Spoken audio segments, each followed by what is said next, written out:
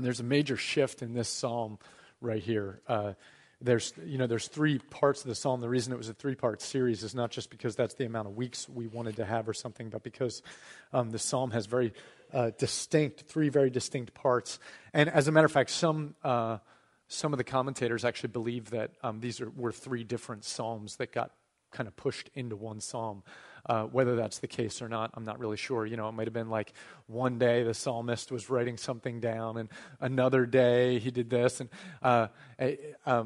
it could be that like songwriters often do that. Where they write a portion of a song at one point and a portion of a song at another point, and then they kind of those two pieces fit together, and it might have been like that. But the psalm takes a major turn at this point. So the first 6 verses really were focused on creation and the Lord of creation and seeing him as the designer and the maker. And there's that awesome space of when you step out and see the majesty of God. And we've all had those moments. I believe if we're followers of the Lord, we've had the moments where we're just in awe of how amazing and how big God is. And when that happens, we get to a place of wonder and awe. Sort of like if a kid, we were at the boardwalk. We took a day to go to the boardwalk with our kids in Wildwood. And we were it wasn't Wildwood there, it was Atlantic City. We were just gambling with the kids. And we went to there's like a rainforest cafe there. It was just, it's like a jungle thing or something. And we go walking back to the car. And as we're walking back to the car, there's this like presence on the right. And you can feel the presence. We look in, and there's this candy store that is like huge candy store. And it was like a tractor beam for my kids. They're like sucked in. And they walk in and they're like, they're like in awe and wonder of how much candy could be here. And of course, for God seekers, the whole title of this series is Finding God. And so when we go out in nature and we begin to look around and see the designer, it's like it's an unending wealth of discovery of God to be found in nature. And it's just there everywhere. It's all over the place. And we're like, wow. And it should be like a kid in a candy store for God chasers, when we see creation. And what happens also, at least for me, and I think for many of us, and certainly for the psalmist, is that our lives can be so impacted when we see the immensity of God, because sometimes our lives get too big. Do you know what I mean? Our details, our stuff just gets too big, and we see it as too big until we see the immensity of God. And all of a sudden, our lives and ourselves get put back into the place where they fit, in not just in the universe, but in the commodity of the kingdom of God. We are very uniquely loved, and we are treasures of God, but we are also minuscule as well. And there's something really that can be really helpful about that whatever these circumstances are, whatever these difficulties are, whatever these things, like, look at how big this whole thing is and how big God is. It's not as big of a deal, this thing, as I thought it was when I look at how big my God is. And that's an awesome thing. And we move from there into the next section, which was last week, where we started talking about the law and how then God after we see all the immensity of who God is, then he takes out the book and he starts to tell us how it works and what the story is and who we are within it and how we're designed to live. And that's where the law of the Lord is perfect. And we get rejoicing in our heart, and we get delight in our soul. We get revival in our soul. Things work well when we fit into the story. And what this is where all of a sudden, like, the manual of our lives and the story of our lives begin to describe things where everything starts to make sense. When you read the Bible and really, really, really read the Bible and study the Bible, all of a sudden we're like, this makes sense. This God who has designed it all actually has a design for me and how I fit within it. And there's like harmony. He designed it so that my life fits in harmony with him in this world he created. It's not like I'm one with nature, like a pantheist or something. What it is that I truly become one with God. What does that mean? That I'm God? No, it doesn't mean that. But Jesus prayed before he went to the cross that they may be one as we are one. I in them, you in me, And he invites us into the triune nature where he's like, let them come join the family and walk with us. And that's his prayer before redemption. And so the law is the thing that shows us how he designed us to walk in this world with him. So then now we have like the wonder of a kid, like, wow, God's awesome, and we're beholding him, and all the other stuff we can kind of let go of, and we don't have to be stressed about everything. And then we see the unique design that God has all through it for us, and it's like, man, life makes sense. And at that point, it should be that everything's kind of honky-dory. You know? Like, this is where it should work. We have the amazing nature, and we have God's revealed will. It should work. And then it doesn't.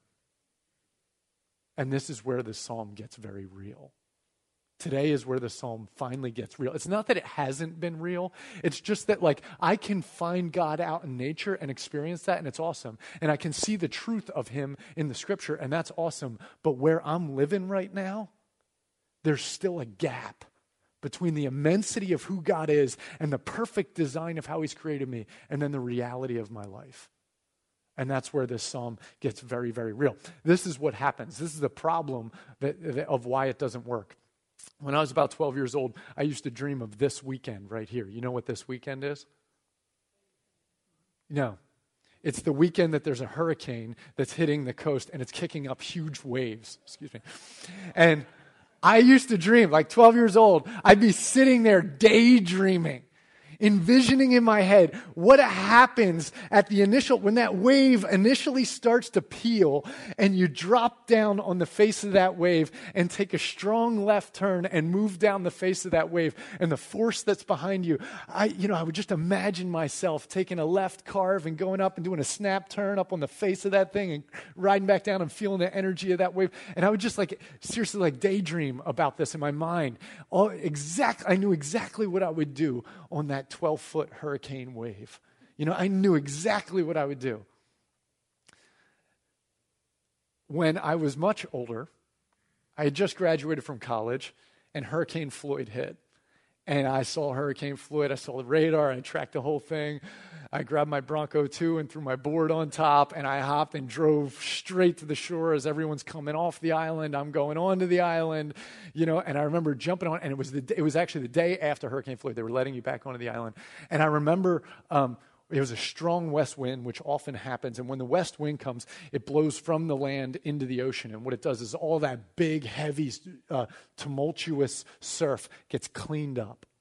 The wind comes and pushes the waves up, and it starts to look like Hawaii. And these big, hollow waves with barrels in it, and the spray comes up off the top of the wave as it's breaking. It's just beautiful. It's absolutely gorgeous. The only thing you have to worry about is there's black flies everywhere that are biting you. And I remember driving down and getting down there and grabbing my board and walking out on the beach and looking and just being like, I've dreamed of these waves right here my whole life. I cannot wait to do all the things that I dreamed about doing. And so I jump in and I start to paddle. And I get about 8 feet into the surf and hit whitewater of a wave that broke like maybe 75 yards out. And that whitewater hit me and put me on dry sand. It pushed me back so hard and so fast. And I was like, well, it's going to be a while till I get out there. And so I'm paddling, and I was in shape. I was working out, and I'm paddling and paddling. And the closer I get to these thundering waves, the more I realize how scary it's going to be when I'm right in front of one of those waves breaking, and I'm still not on the other side of it. And all of a sudden, what seemed nice in my mind when I was on top of the wave looks a lot different when I'm laying flat on a board, looking up at a 12-foot wall of water that's about to break on me. And I didn't have this picture in my head. I pictured this a lot differently in my head. And then I remember I finally got out. It took me about 45 minutes to get out. I finally got out. And then I go to drop down into the wave. And I remember the first wave, I'm paddling. And what I had never thought about is when all that water's spraying off the top of the wave, it's all coming up right in your face. And you can't see a blessed thing. You're completely blind, and you have a 12-foot drop in front of you that somehow you have to figure out how to get your board underneath of you and turning and get down the face of the wave so you can actually start to have fun on this wave. And if you don't do that, you get demolished by this wave. So I pulled out, and I didn't drop in because I was afraid. And then the second one, I pull out. Finally, on the third one, I'm like, I'm not doing this all day. I'm going to drop on the next wave. I drop. Did I pay for that? Paid for it. By the end of that day, I had to hold onto my board with my right hand as I got pushed in by the waves because my left hand, my shoulder was out of joint because I had dislocated my shoulder from one of these waves. And then I had to figure out how to get my board on top of my truck and figure out how to drive stick shift getting home with the dislocated shoulder. That's not the way I had it going in my head in my daydreams.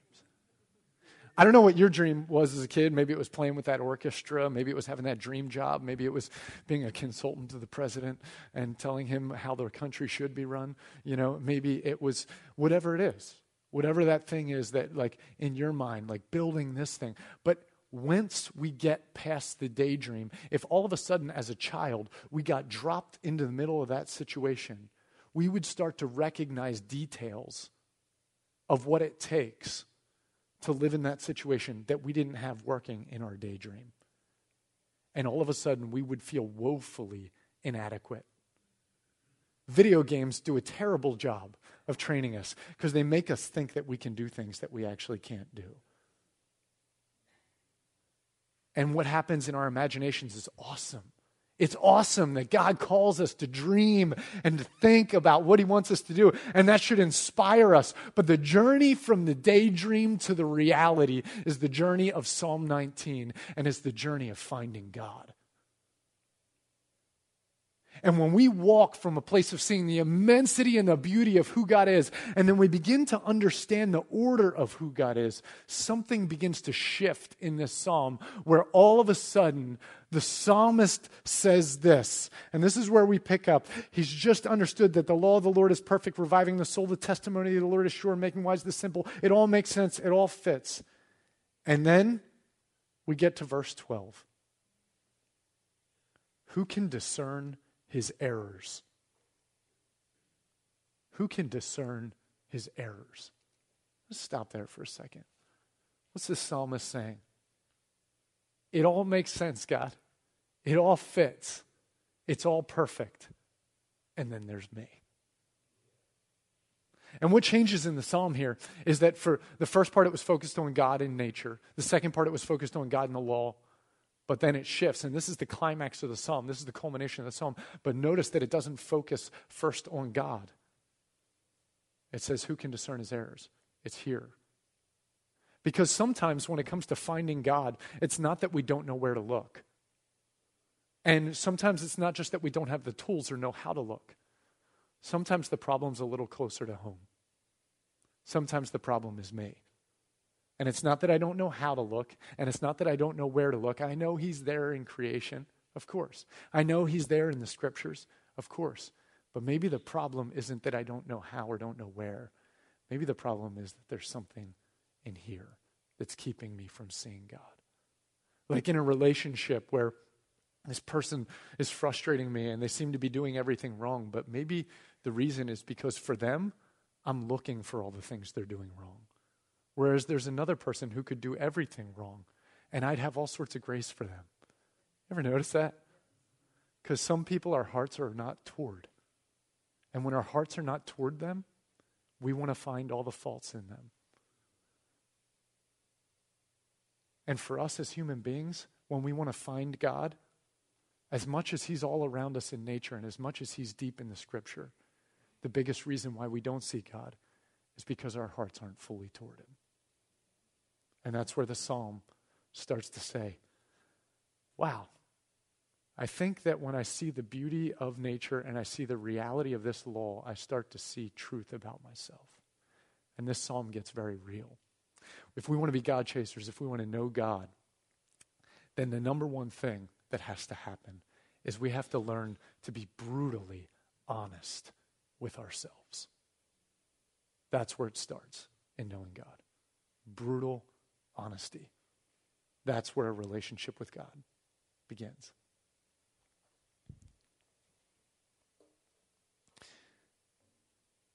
Who can discern and who can know his errors? Jeremiah 17:7. You probably know this one. It says, the heart is deceitful above all things and desperately sick. Who can understand it? The Lord I, the Lord, search the heart and test the mind to give every man according to his ways, according to his fruitful deeds. This is this moment where the Lord's saying, he says, that whole thing about follow your heart, if you look on the inside and just follow your heart, it'll lead you toward God. That is a lie of the devil. My heart does not want to find God. My heart is restless until it finds God. But God is right here all the time. My heart tries to play tricks on me all day long, trying to tell me that I want God, but getting my mind to justify all the reasons why I'm not engaging God. The heart is desperately sick.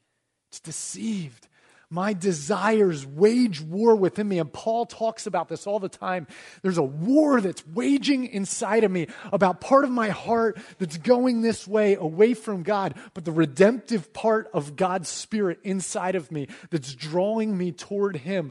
But the honesty of being able to see the darkness in my own heart and say, this part of me does not want to yield itself to God.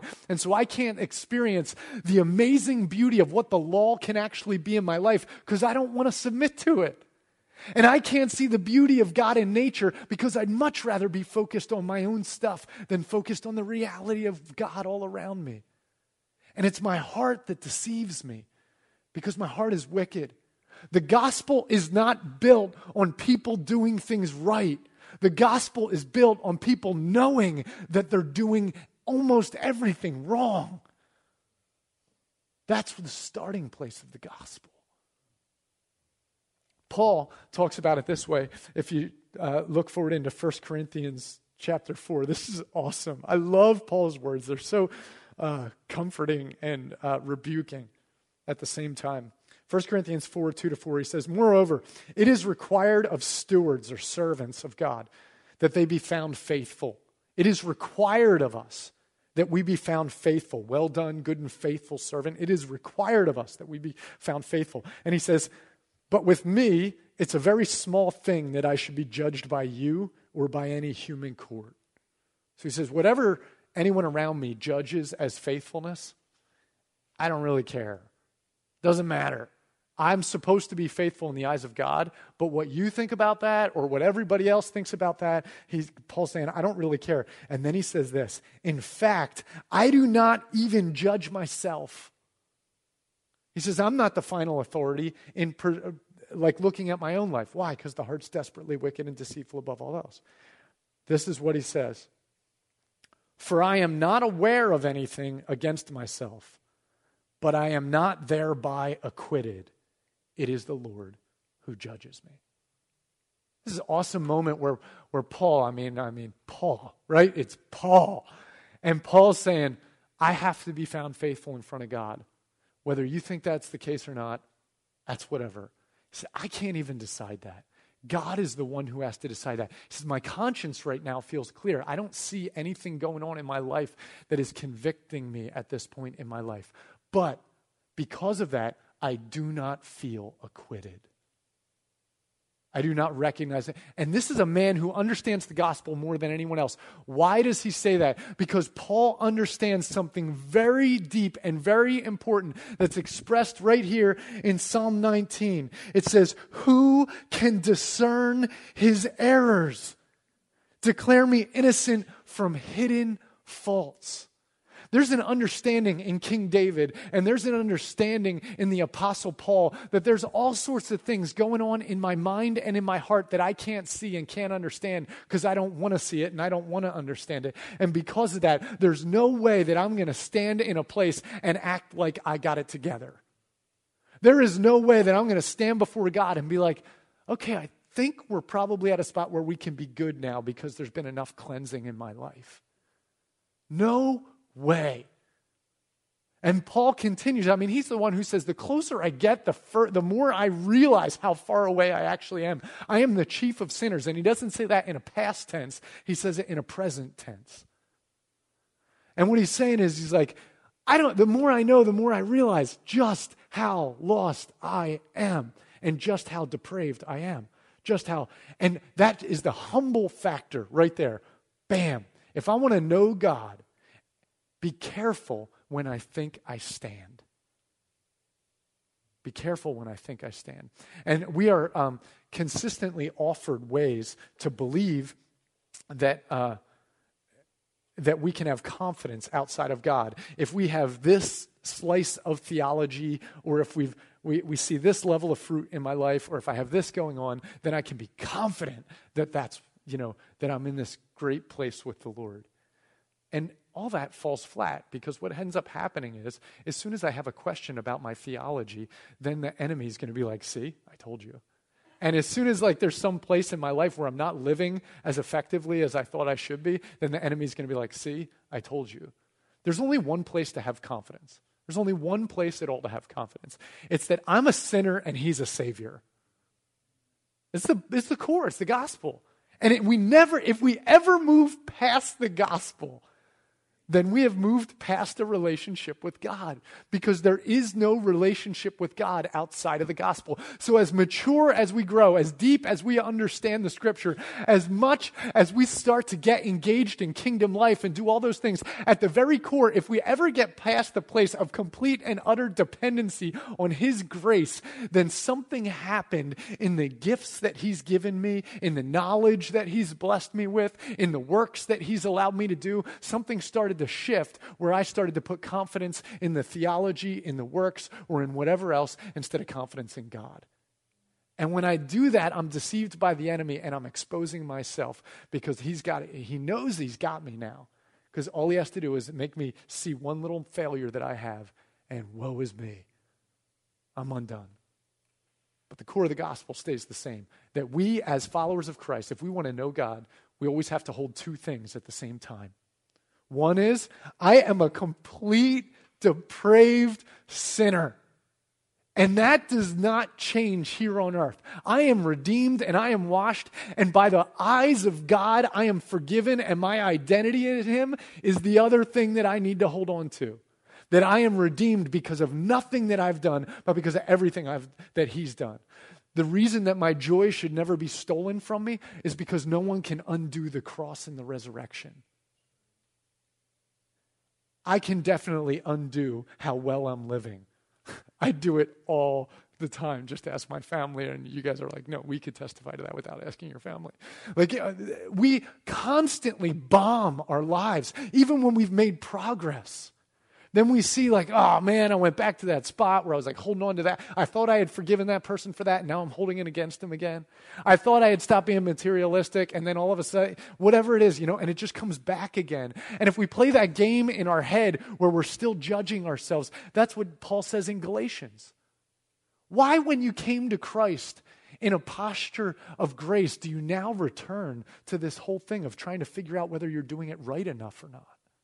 The law is there to bless us, and it is the roadmap. But what happens is when we see the law, we remember our depravity, our brokenness. So the psalmist deals with that, and this is where we need to hit. Okay, it says, "Declare me innocent from hidden faults. Keep back your servant also from presumptuous sins. Let them not have dominion over me." Okay, so there's two different kinds of sins that he talks about. What are the two sins that he talks about here? Hidden sins and presumptuous sins. Now, there's probably a number of different ways to understand a hidden sin. Hidden could be hidden from people. So I have a secret sin. That's probably not what this is saying, although it would be relevant. That sin that I have that no one else knows about, that's behind the scenes. It could also be the one that everyone else knows about and I don't know about, because those are hidden sins, and we all have them. You know that, right? All of us have that thing, that physical feature about ourselves, or that spiritual feature, or that personality feature. We all have things that people see in us that we don't see about ourselves, our blind spots, And grace, the community's built on grace. But then there's the other kind of sin that no one knows about. And I believe that's what God's talking about. The deep iniquity where we've gotten to a place where we're not even aware anymore, that we are outside of God's law and his design in ways that we can't even comprehend. As a matter of fact, in Numbers and in Leviticus, when the law was designed, God made allowance for these things called unintentional sins. And he didn't make allowance for them in the sense that they were okay. But there was like a blanket sacrifice that they would make, that they would offer on behalf of all the unintentional sins, because there was an assumption that there was going to be unintentional sin. So like, I don't understand the law enough from God, so I'm doing something that's wrong without even knowing that it's wrong. This happens on like levels that I don't think any of us can even fathom or imagine how much we live outside of the designs that God has for us.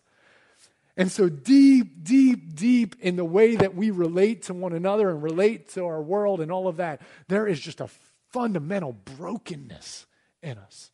And when we see a little step and someone go the right direction and one person loves another, it's like, get out the pom-poms and start doing the flips, because God moved and we got one right.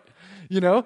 And that's what's like amazing about God piercing the darkness with the light of Jesus. When he comes in, the assumption is the world is dark and we need Jesus to pierce with light. And he calls us to be light of the world. But we understand that that gospel that comes inside of us needs to work itself out in our lives. And that the general place inside of all my being is darkness. And that there's a seed of light in the gospel that gets planted that starts to work itself out. But that's a lifelong journey. And then if I want to look and judge myself or judge others, there's ample resource to do that. But that does not negate the cross and resurrection of Jesus. He's at work in that person's life and he's at work in my life. But there are still hidden sins. And it's very important for us to be aware of this because you remember Josiah. You guys remember who Josiah is? He's this king, and he's been in a long line of kings. He's in the line of David. And there's this moment, this brutal moment. If you we're almost out of time here. 2 Chronicles. Turn to 2 Chronicles, please. 34.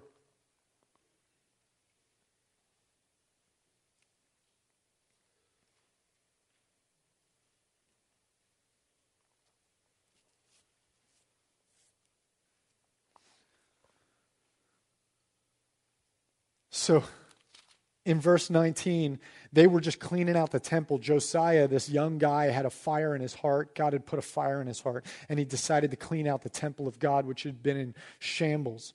And when they do, they find the law, and he has them read the law. And when they read the law, all of a sudden, and this is like this psalm, like, okay, there's got to be a God. Okay, there's a temple. Let's clean out the temple. And then there's the book. Oh, this is how life's supposed to work. And when they do, they're just completely slain with grief because of how far outside of God's direction they're living. And then in verse 19, it says, and when the king heard the words of the law, he tore his clothes. And the king commanded a bunch of people, flip over to the end of 21, saying, go inquire of the Lord for me, and for those who are left in Israel and Judah concerning the words of the book that have been found.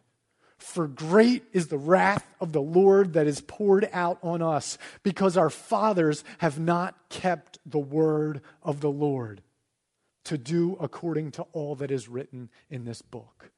Notice that he opens up the book, he reads it, and he looks and he says, this is the way life's supposed to be. And he looks around and he says, woe are we, broken. We will be tempted this November to think that who ends up in the office is a big deal. And I'm not saying there isn't importance to it, but I will promise you this, that there is nothing that either one of those candidates, any of those candidates can do that is more important than what we as people of God can do on our knees. And if we ever move from that thought or think from a thought different than that, then we are living from the posture of iniquity and placing our trust in princes instead of placing our trust in the Lord. And I am very capable in my own heart of looking at all the flaws in our world without seeing the flaws in my heart. And when I understand that there is a brokenness in our culture that is systemic and epic, then I understand that is based on consumerism, is based on broken covenants, it's based in selfishness and in unforgiveness, it's based on not loving the person next to me, it's based on greed, it's based on all of those things that are within me. And that the most important thing I can do, the very most important thing I can do as an American citizen, as a child of God, as a father, as a dad, as a husband, in all those places, the most important thing I can do is get back to reading this book and saying, man, God, I am so far off. Please, Jesus, your way is the right way. Forgive me for all the stuff I'm not seeing. Show me what you want me to see and help me to stay closer now and pull more fully, because the brokenness that we're feeling in society is based on many, many, many little decisions by many, many people that have led us to a place where there's a breakdown in family, there's a breakdown in citizenship, there's a breakdown in understanding of the Word of God. And so then, what does it look like? It looks like Josiah saying, oh my goodness, Lord, we need you. We need you. All right. There's a whole lot more in this text. There's a whole lot more. We obviously don't have time for all that today. So I just want to say this. If you ask yourself the questions that I do at times, whether I ask them out loud or even tell myself that I'm asking them, or whether they're just back in the back of my head, things like, have you accomplished enough? Or am I good enough? Or questions like, are my beliefs exactly right in this? Or have I messed up too bad? If any of those things linger in your head and the enemy wants to mess with you, I just want to stand as a pastor with you, as a leader here with you, and just say, yes, you have messed up too bad. And yes, you have definitely failed in your belief system. You don't have it all figured out. And 100%, no doubt about it, you have not accomplished all that God wants you to accomplish. But let me also say that is why there is a hound that came from heaven, sniffing out how in the world he could find the trail that leads back to you. And he bayed for us. And he cried for us, and he came and found us, and he will always find us, and he will always rescue us. And if we want to find God, and if we want to know God in the immensity of creation and in the perfectness of the law, the one thing that is required of us is to say, I don't have the corner on the market. I am not more righteous than that person. I am not the one who stands. I cannot stand before God and say, I got this right, so therefore I should think I'm okay with God. I got one move and one move alone. Use it real carefully. Here's the move. I got nothing, God, except you. That's all I got. Rescue me. And he says, I have. Trust me. I got you. I got you. I got you. If you've never experienced that, if you've never experienced that gospel, if you've never experienced the invading presence of God's grace in your life, then you need to come talk to me after this service, because you're missing out. I promise you. Okay? And if you have experienced it many times, I invite you again, lay it all at the feet of Jesus and receive it. Receive it. Let's pray. God, we thank you for your gospel. It's so earth-shattering gospel. Earth-shattering gospel. And what we have broken, you put back together. You are the Redeemer. This text ends right there. Our rock and our Redeemer. We thank you and praise you. We thank you and praise you, our rock and our Redeemer. We close with the last verse here, God. This is just all of us together. I'll say it on behalf of all of us. But may the words of our mouth and the meditation of our heart be acceptable in your sight, not because it earns anything. Not because it earns anything, our rock and our Redeemer, but because we want to flow with you. So restore us to flow with you. In the name of Jesus, amen. God bless you.